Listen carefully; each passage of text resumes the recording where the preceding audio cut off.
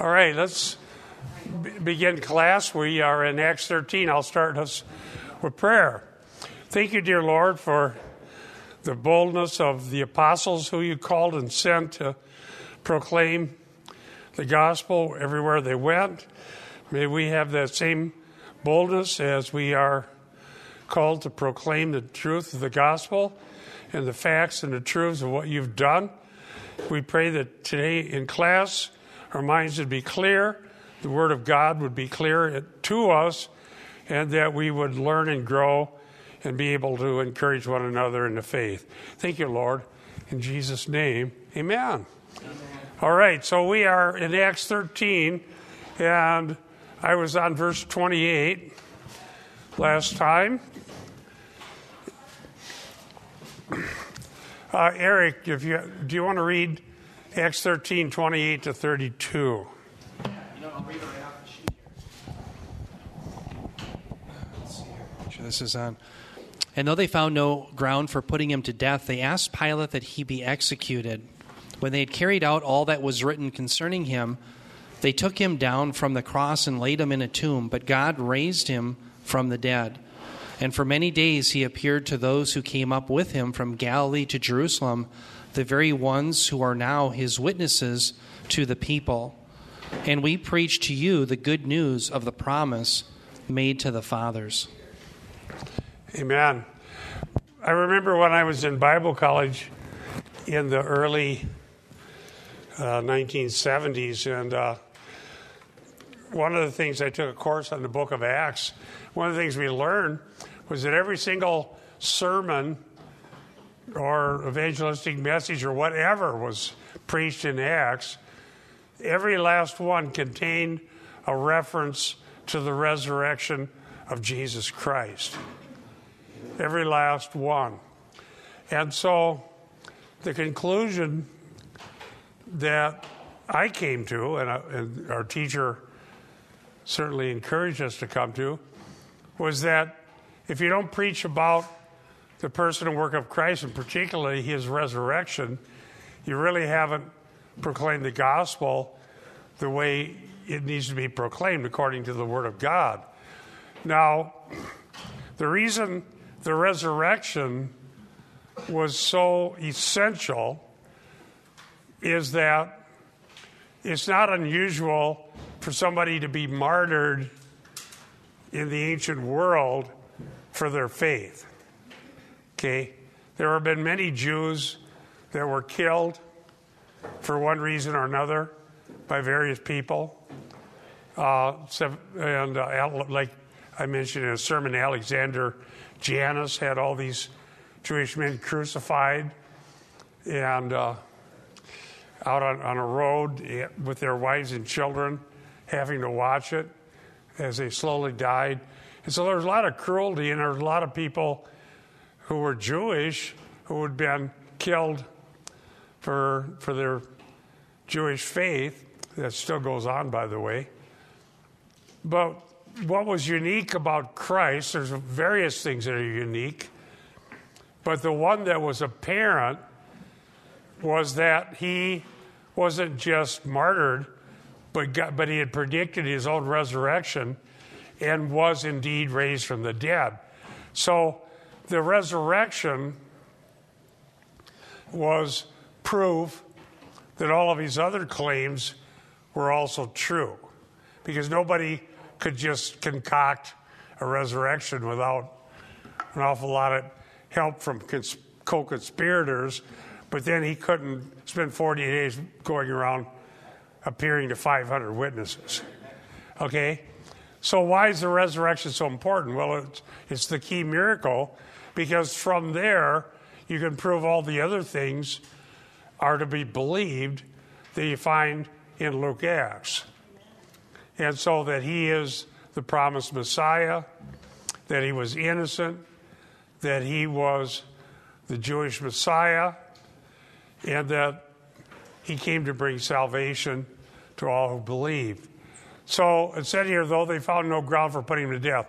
So one of the claims in Luke Acts is that Jesus was innocent, and that even those who examined him knew that he was innocent, that there was no real reason for him to be executed. So, Norm, could you look up Acts 23? Excuse me. Acts 23 and verse 4. Hopefully that's the one we're looking for. Acts 23. Oh, I'm sorry. Our trained person with the mic is in a part of the state that's probably under 8 feet of snow right now. Okay, Acts 23, verse 4. But the bystanders said, "Do you revile God's high priest?" Well, I had the wrong... Okay, that one's on me. I don't know why I had that there. Probably I meant Luke. I got Luke 23:21. In fact, let's just go to Luke 23 and read the whole thing. I need to do a better job of proofreading my own PowerPoint before I put it out here. I did this so many weeks ago. I preached 3 different times, plus there was a snow day, and so this goes back like a month. That's my excuse. I'm sticking to it. I think it's Luke 23. Yeah, we want Luke, not Acts. Exactly. Yeah, we wanted to go to Luke. Luke 23:4 says, "And Pilate said to the chief priests and the multitudes, I find no guilt in this man." All right. So right verse, wrong book. So Pilate said, "I found no guilt in him." But then they weren't satisfied with that answer. There was an emotional, angry response. Let me just read this whole section of 22 through 25. And the third time he said to them, "Why? What has this man done wrong? I found in him no grounds for the death penalty. Therefore, I will have him whipped and then release him." But they kept up the pressure, demanding with loud voices that he be crucified, and their voices won out. In other words, this was a mob action. Verse 24, Pilate decided to grant their demand and release the one they were asking for, who had been thrown into prison for rebellion and murder, but he handed Jesus over to their will. So they got Barabbas, the true guilty one, released, and they got Messiah, the sinless one, crucified. So the claim that Paul made in the synagogue at Pisidian Antioch was that there was no ground. There was no reason for the execution of Jesus Christ.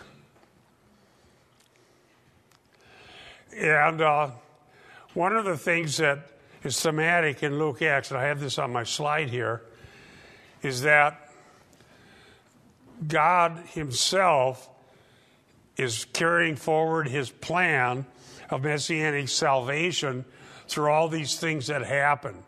One doctrine that Christians need to learn is the doctrine of compatibilism, that human freedom, as circumscribed as it is, and God's divine purpose are compatible.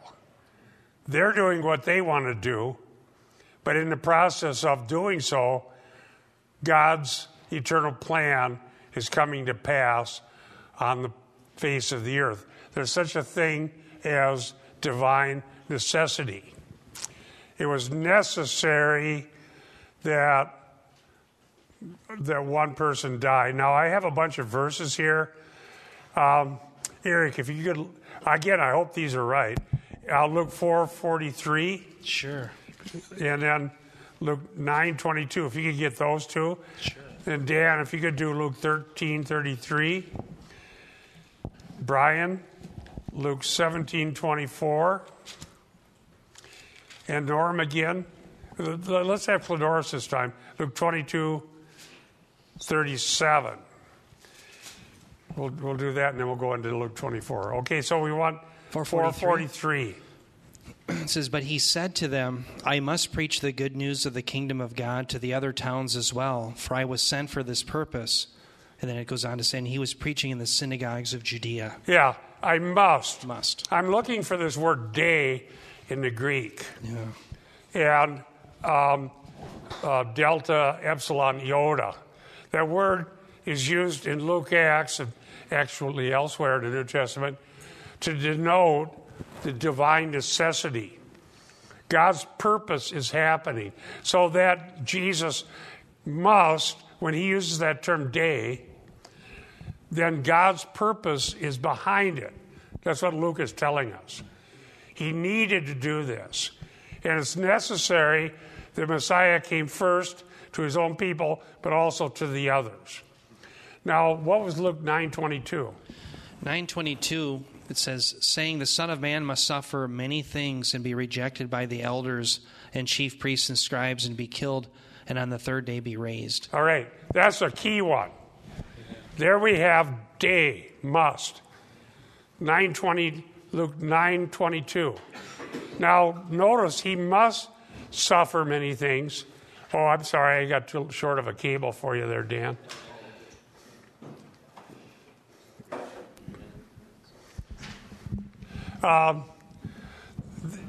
Don't forget that one, okay? It says the Son of Man must suffer many things and be rejected. Now, let's just stop right there and learn theology.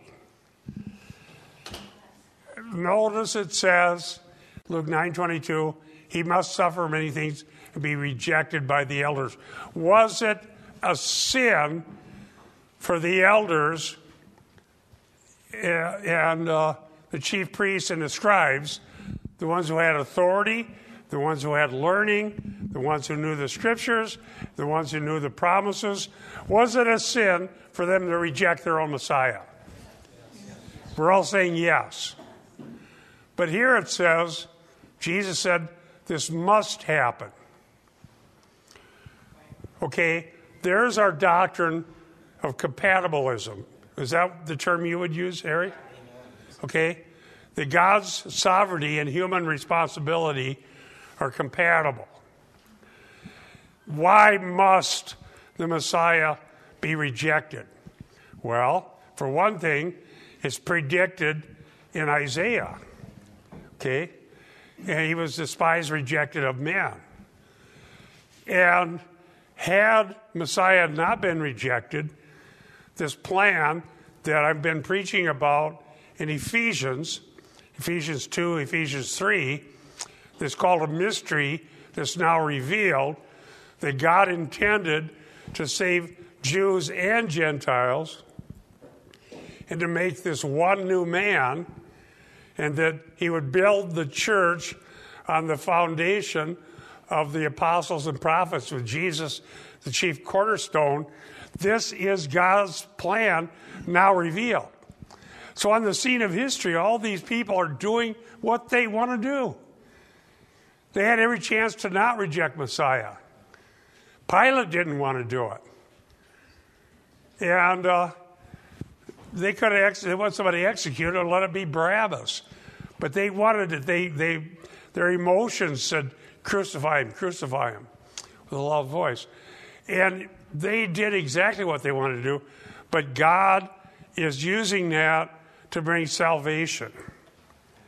Now, as we've already read Acts, we see that their rejection wasn't necessarily even the last of the story for any individual person. Because when Stephen preached the gospel in Acts, Saul of Tarsus was one who was like this crowd. He was railing threats of slaughter against the disciples of the Lord. He rejected Messiah. He rejected what God said and what God was doing. And Stephen proved from Scripture that this was God's doing. And so we might think, well, that's the end for Saul of Tarsus, but it wasn't. God converted him. Yes. Could you bring the mic over to Norm? So do you see a connection between the Jews rejecting Christ and the fact that there has been suffered persecution down through the centuries? I think the connection isn't so much with their rejecting him, but being the people through whom he came. Because the rejection's not forever. And what we're going to find, and thanks for asking that question, because that's commonly said, and it's actually used sometimes in a bad way. But if you read the whole story, Eric's our resident eschatology expert, by the way. You wouldn't believe how easy it is to do radio with Eric if you do eschatology. I told Diane, all I do is turn the mic on, turn it on, start record, and ask him a question. Well, it says here and here and here. And I'm, okay. So I appreciate that expertise. Because the rejection, which was predicted, and it is a morally culpable rejection. But because the promise to the fathers is still valid, according to Romans 11, why does everybody hate the Jews now? Okay? Because if you took the idea that the rejection is never going to be remedied and they're never going to look upon him whom they pierced, and they're never going to say, as Jesus said, you will not see me again until you say, blessed is he who comes in the name of the Lord, and none of this will never happen. Well, then why hate them? Because they don't have anything going for them. But there is going to be a remnant during Daniel's 70th week who will believe on him, and what's going to happen to them? Well, the rejection and anti-Semitism that's going on now is nothing compared to what will happen then. That's going to be the unleashing of all the hatred and evil in hell itself against the Jews.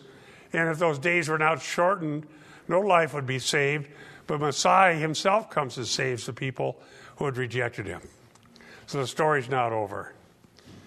Now the purpose that's revealed, this is the mystery now revealed, is that had this been different and Jerusalem became the headquarters of Messianic Christianity and the temple system continued to operate, there's no way the building being built on the foundation of the apostles and prophets with Jesus Christ, the chief cornerstone, becoming the one new man.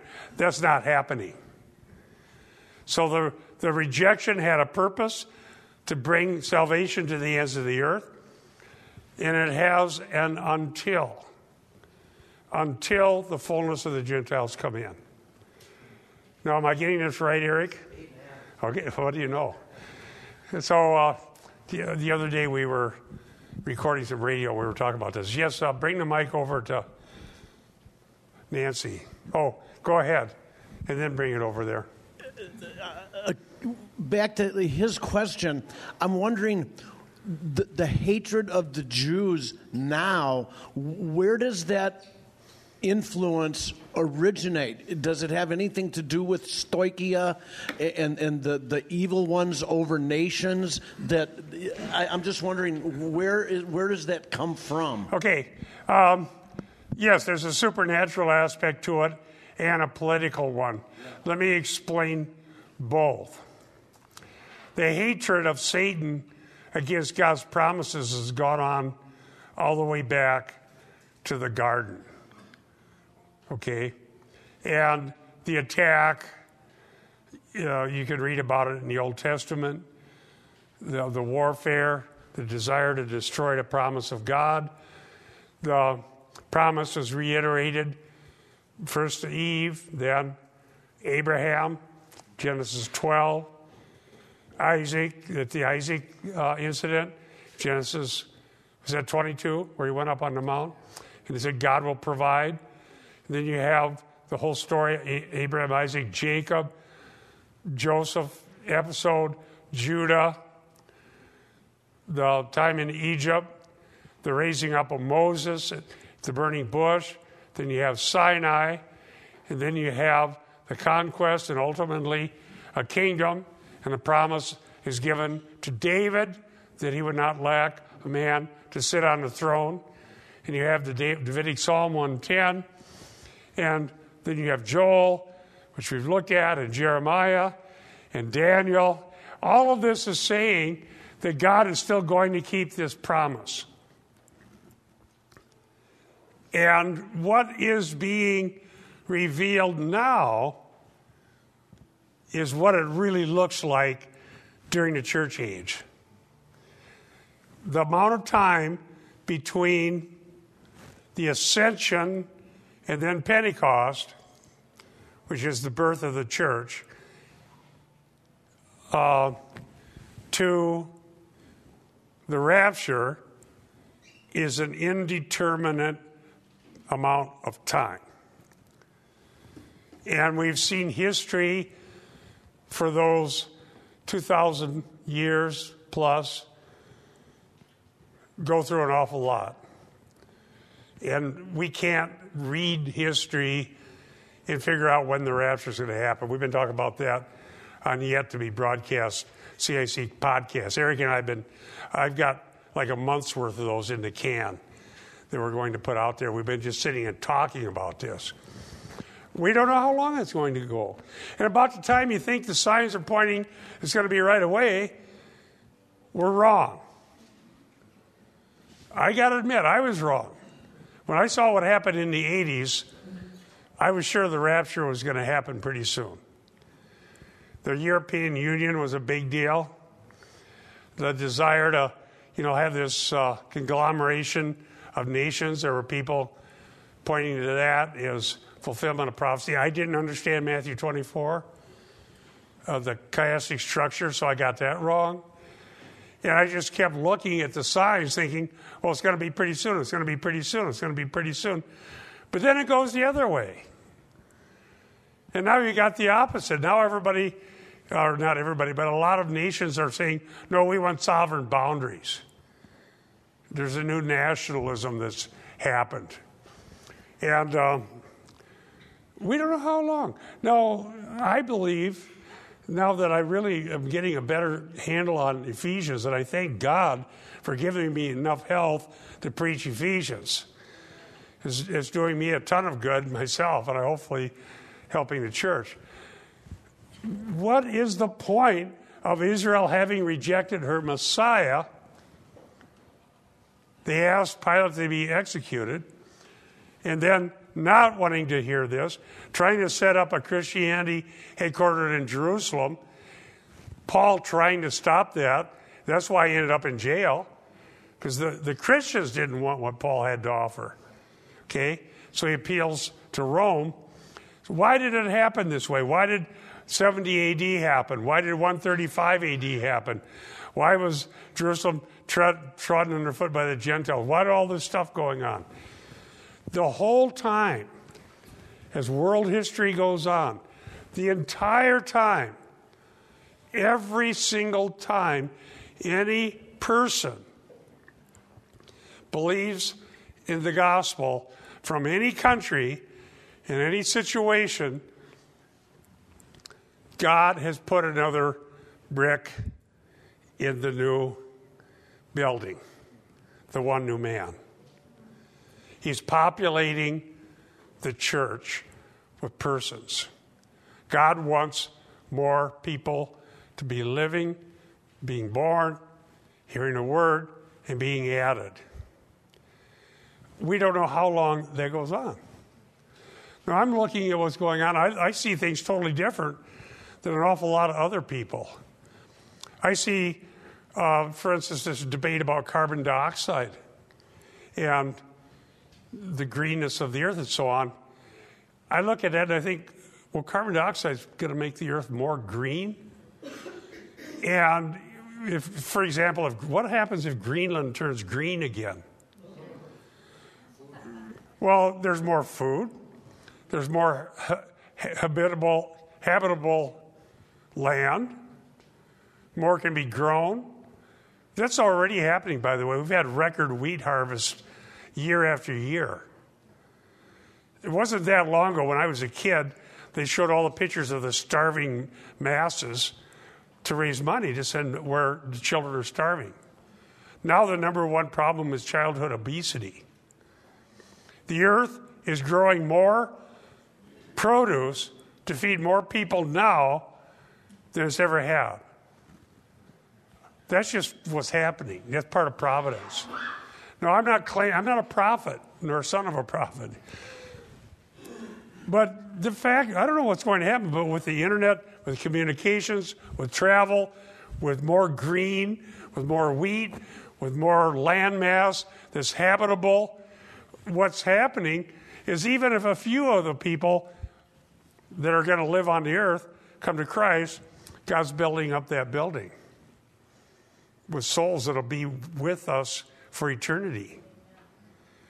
That part is revealed. I'm not claiming I know more about climate than somebody else, but we can see what is happening, which is more people are being born and fed and living. And if we can get the church to preach the gospel, more are being added to the kingdom. We know that's his purpose, but at some point, that's it. The rapture happens, and now it's Israel. Okay, Nancy, you've been very patient. Do you remember what you wanted to say, I hope? Well, I do. I don't know if I want to take it back. No, go ahead. I'm on. There you are. Thank you. So you had asked a question about whether or not the elders and chief priests had sinned by turning Jesus over. Yes. So I understand that the Son of Man must suffer many things, and it was the Lord's will. So what is the answer to your question? Well, the answer is they were doing exactly what they wanted to do. Was and what that they sinful? did was sinful, but in so doing, they were fulfilling God's purpose. Right. But since that purpose was the rejection of Christ, which is ontologically a sinful act, Right. they are morally culpable for doing it. And they can't say, it's not going to work at the judgment seat saying, well, you can't judge me because you were able to use what I did. They didn't. No, go ahead and say that into the mic. Well, they couldn't have not turned Jesus over because it was his will. They didn't know that. They just knew they didn't want him. Right. It's like arguing about, I'm not accusing you, but people say, well, what about the names in the book? Well, if they're already in there, what's the point? Or if they're going to be erased, somebody was emailing me about names getting erased. And I finally kept emailing back and I said, read the verse again. And the verse said, I will not erase your name if you overcome. So we don't know these things. If we're one of those persons and we're on the scene of history and Messiah is who he is and does what he does and says what he says, we're face to face with eternity. And like in John 6, when Jesus multiplied the bread, walked on the water, got into a debate, they murmured just like they did in the wilderness, and all these people were leaving because they didn't like his doctrine. And he asked the disciples if they're going to leave too. Peter said, where shall we go? You have the words of life. I think it's both and. We need to take moral stock of our own response to Christ. Is there ample evidence to prove who he is? If there is, then why am I not serving him if I'm not? Yes, Beth. From the cross, Jesus said, Father, forgive them, for they know not what to do. Does that figure in at all to the guilt of the scribes and the...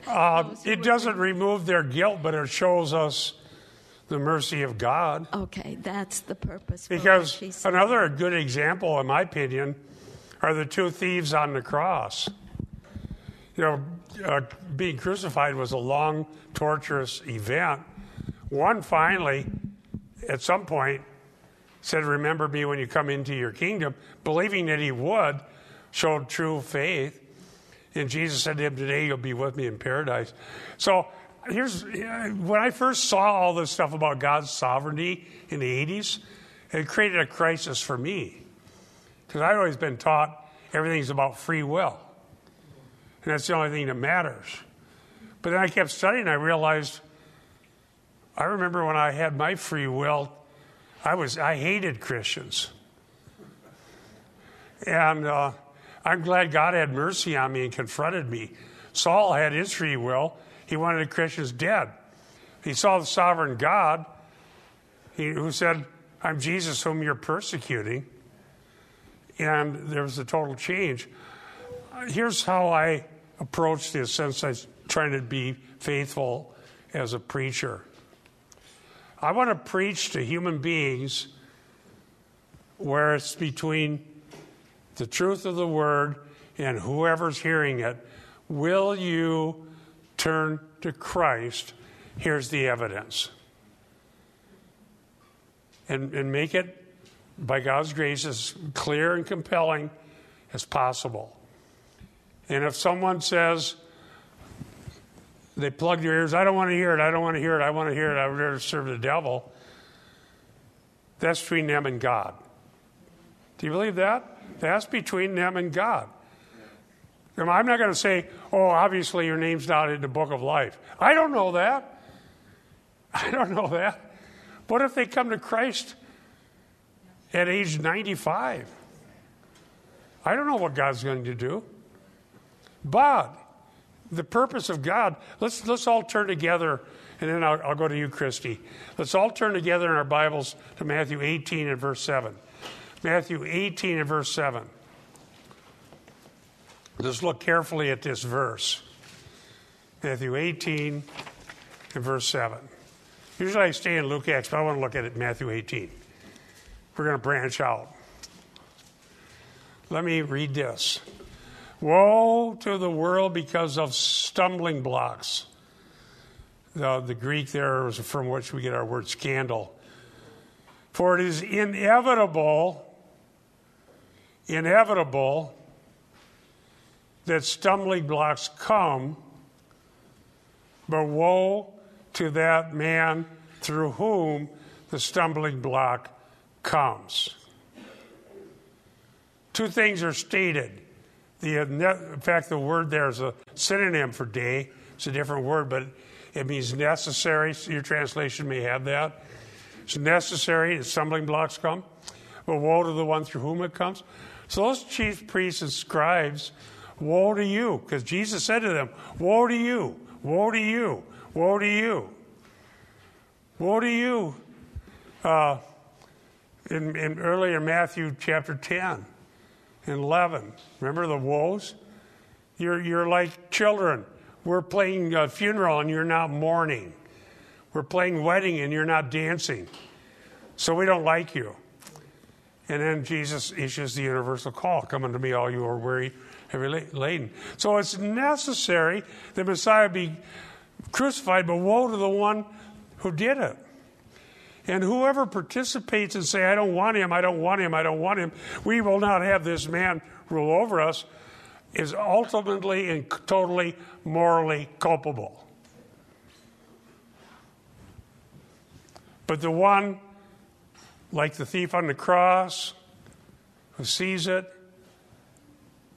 so "Remember me when you come into your kingdom. I deserve to die." He admitted his own guilt. He saw the innocence of Christ. "Today you'll be with me in paradise." And I think we just need to preach always those options. And philosophically, if our mind wants to go into the eternal counsel of God, That doesn't bother me. I know some people are so bothered. If we have more people leave the church because they want us to preach, I'm thinking over 45 years that I've been preaching. It's not all been one church. If I don't hear free will, I'm going to go somewhere else. Okay. So I finally now I have this thing I send to people on the internet. It's every verse in the whole New Testament with the word free from the Greek. As an adjective, as a noun, and as a verb. Comprehensive list, every single verse. And I found that because, again, I got challenged because I'm supposed to preach free will. Well, show me that verse where I'm supposed to preach it. Well, they always give me one that teaches the moral will of God. And so that's Charles Finney's Pelagianism. God is not allowed, because we tell him he's not. You can't command anything the man doesn't have the ability to do. So Charles Finney said. We were going to talk about that, aren't we? So where did that principle come from? Can the moral God who rules the universe, is he circumscribed by man's philosophy? And we don't even believe that in human law. We hold people culpable all the time for things they had no control over. And I remember debating in seminary and giving examples of that. We don't think there's anything wrong with it, but if God makes people culpable because they're in Adam and they're dead sinners, well, that's bad. One guy that I know was always debating me about it. I sent him all those verses. It's like 6 pages all printed out. On PDF I have it. I sent it to him. Look at all these verses and come back to me and tell me what you learned from them. And you know what was interesting? God bless that brother. He said, the one that stood out to me was this one. Where the Spirit of the Lord is, there's liberty. That's free as a noun. And he said, I read all these verses. You look in John 8. He said, freedom comes from the Holy Spirit. You're not free first, so therefore you get the Holy Spirit. Where the Spirit of the Lord is, there's freedom. And so then the only thing for us to concern ourselves with is means. How is it that the Holy Spirit will come to somebody? And I believe that Luther was right. The Holy Spirit comes to us through the Word. And so I tell pastors that's on our mailing list, preach the Word of God. What will the Holy Spirit do when He comes? He'll convict the world of sin and righteousness and judgment. And there are times we're reading in the book of Acts, I want us to learn Acts, people are smitten to their heart. You probably were at some point or you wouldn't be here. You may say amen. Were you ever smitten to your heart? And say, oh my. Well, the Holy Spirit, Luther had it right. The Holy Spirit comes to us through the Word, Luther said, not through the Pope or the priest burning incense and speaking in Latin and saying all this stuff, and doing all these things. No, the Holy Spirit comes to us through the Word. You want the Holy Spirit to convict people? Preach the Word. Christy. This just goes back to the questions that they were asking, and it felt like it reinforced your idea of compatibilism from Genesis chapter 50 with Joseph and his brothers, and Joseph saying, as for you, you meant evil against me, but God meant it for good in order to bring about this present result to preserve many people alive. So just another example of that's a that very happening. Good reading. I see you're drinking water, but the coffee's for you today. It's an astute reading. Exactly. Joseph had it right. By the way, here's something we can learn right there from what Christy just cited. Some people say, well, that's just narrative, meaning it's a story. Yeah, Joseph said that, but it doesn't tell us whether what he said was right or wrong. Now, it's interesting. One of the things that in my God blessing me, to have great teachers at the time when I got to seminary, unlike when Eric got there. I guess in some ways it pays to be old. I got there in time. I had teachers that taught how to interpret narrative. We believe the author, in the case of Genesis, Moses, is inspired by the Holy Spirit. The author, and the same is true for interpreting Luke, the author is implicitly or explicitly telling us that what was said is either good or bad. It isn't just like a recording of here's the tape of what happened, we can watch it. So Moses, in writing Genesis, if you read the entire narrative of Joseph being rejected, being sold into slavery, being lied about by Potiphar's wife, being put into prison, being forgotten by one of the guys that he helped get out of there, finally being rescued, and then reunited with his family through a lot of tears and drama, getting to this, and now they realize what God did. He said, don't be angry with you. You meant it for evil, which is obvious, but God meant it for good. The narrator, Moses, wants us to know that this is what is right. It isn't just what Joseph said. It's revealing to us God's intent and purpose. Do you see that? The narrator is putting his imprimatur on Joseph's words. We know that from the context. Amen. And throughout these, we're seeing these two aspects of God's will. We're seeing that Joseph's brothers violated God's moral will. They're willing to murder their brother. But all the while, they're fulfilling his decretive will, that which he brings about. And that's what we're seeing throughout. So God really does have a decretive will. He really will bring that about. But woe to the man who does evil, who sometimes brings about these evil things, like the crucifixion of Christ. That was God's foreordained plan. It was decreed. But those who crucified Christ were morally culpable. And so you do see those two aspects of God's will. That's compatibilism. It's exactly right. Yeah, so we can understand these things. It's not wrong to use valid categories to help the church understand the Bible. That's a valid category. The moral will and the decretive will. God decreed the Messiah be crucified, which is an offense. It needs to be that offenses come. But woe to the one through whom it comes. Okay? Judas did what he did. Still morally wrong. I'm going to do a verse, and I'm going to go to you, Brian. Luke 22. Well, let me read Luke 17:25. I just ran the Greek word day, which is must, used by Luke for the divine necessity. Let's look at some more. Luke 17:25. But first, he must suffer many things and be rejected by this generation.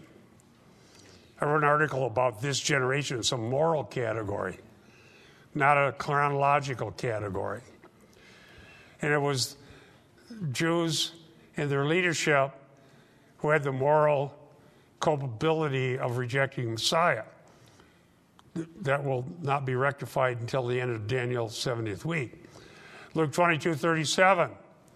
For I tell you that this which is written must be fulfilled in me.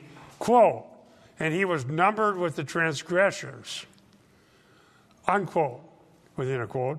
For that which refers to me has its fulfillment. Luke 22:37. He was numbered with the transgressors. Barabbas released. 2 criminals crucified with him. Prophesied in the Old Testament. You can't read Hebrews without seeing this. Numbered with the transgressors.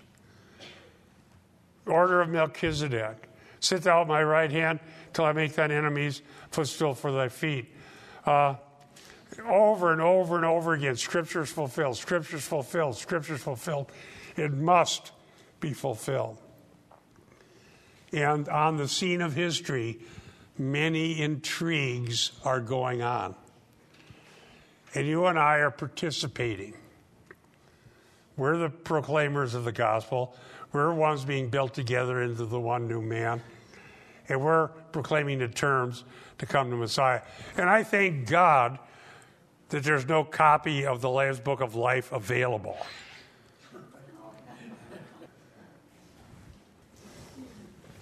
Brian, did you get to say what you wanted? Well, I wanted to say one more thing on free will. If you take free will to its extreme, you end up with Romans 1, and nothing but bad things happen. So without the filter of the Holy Spirit, if you just look at America today, every day on the news I hear another perversion. But God has chosen that history goes on, and we don't know who God's going to save. But by the grace of God, there go I. We need to have a tender heart, not be angry, but neither should we compromise. Does that make sense? We're going to have to live with a lot of stuff that's really bad. We don't have to like it. We don't have to agree with it. We don't have to endorse it. But we do have to offer forgiveness of sins through the blood atonement. Because we don't know the future. Does that make sense? So the doctrine of God's purpose and divine necessity doesn't mean that it doesn't grieve us to see God's moral law transgressed so egregiously. And you know what Isaiah says, woe to those who call good evil and evil good. That really does describe America in 2019.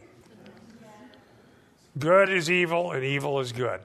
We hear that, and they're so vocal.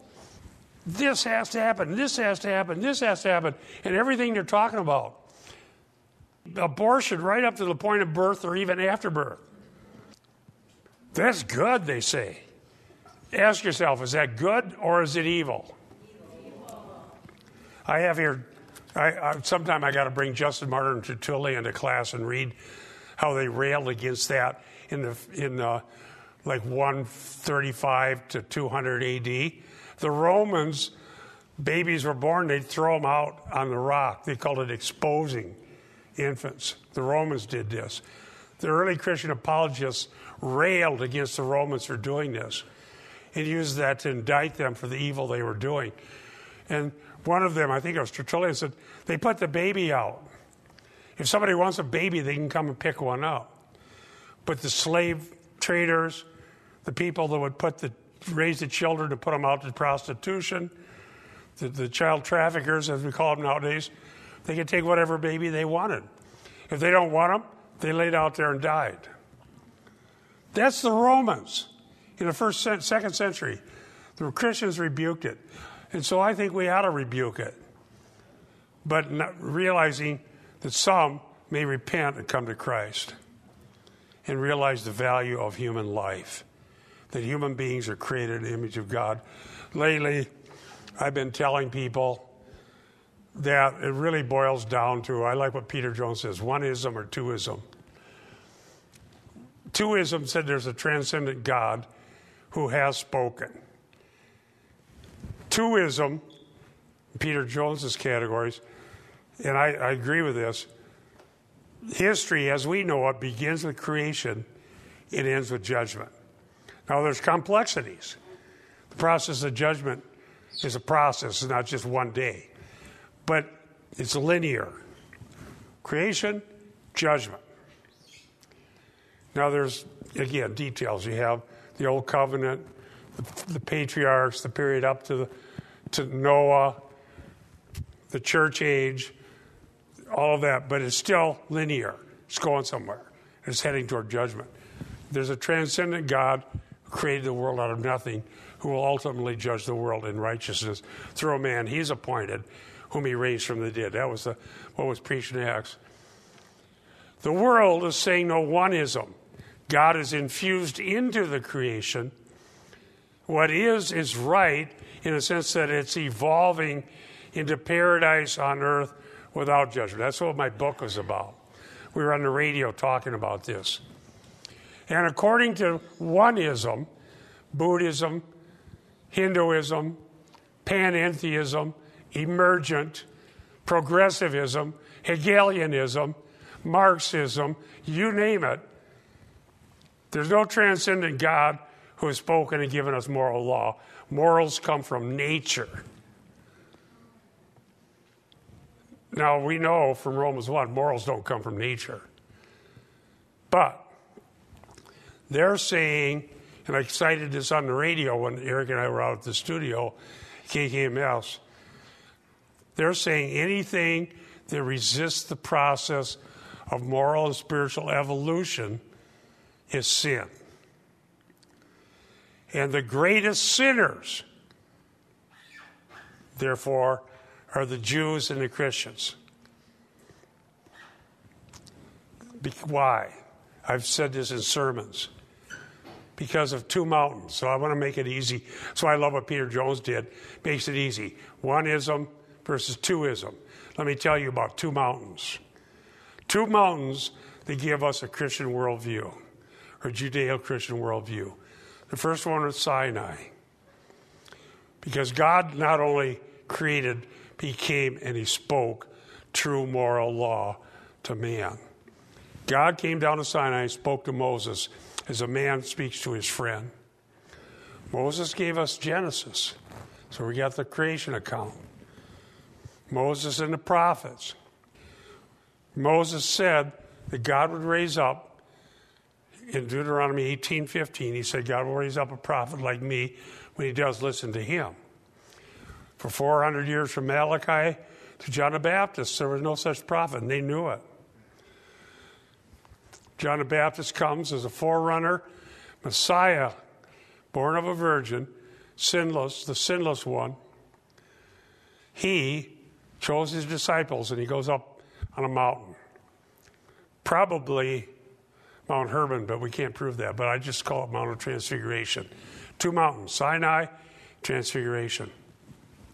When he's up there, God speaks like he did on Sinai. This time, Moses and Elijah up there, Moses and the prophets, they stood for those. They disappear, and here's the glorified Son. And the voice from heaven says, this is my beloved Son, listen to him.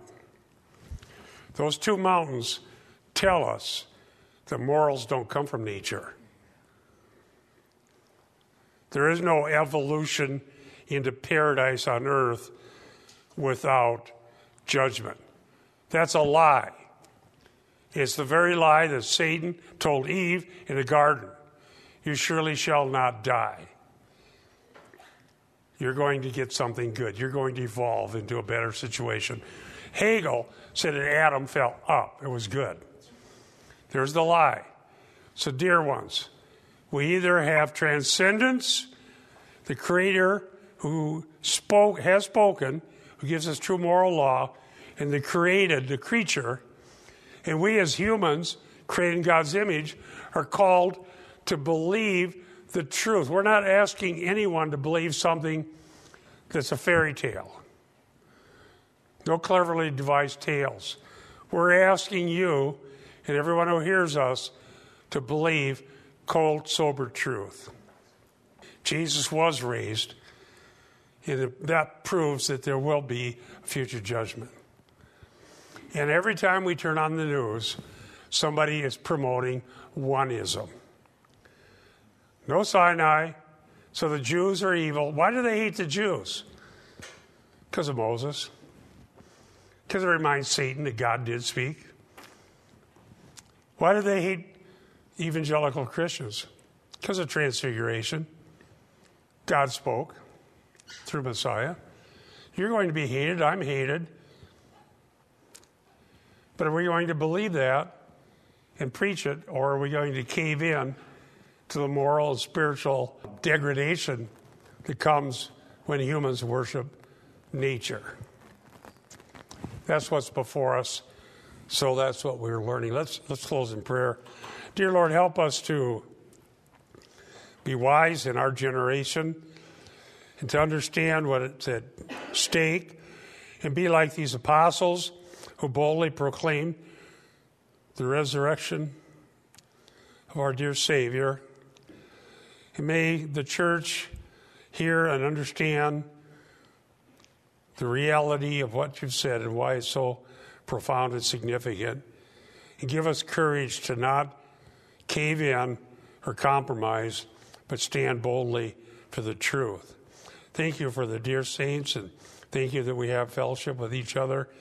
And we do say, even so, come quickly, Lord Jesus. We pray in your holy name. Amen.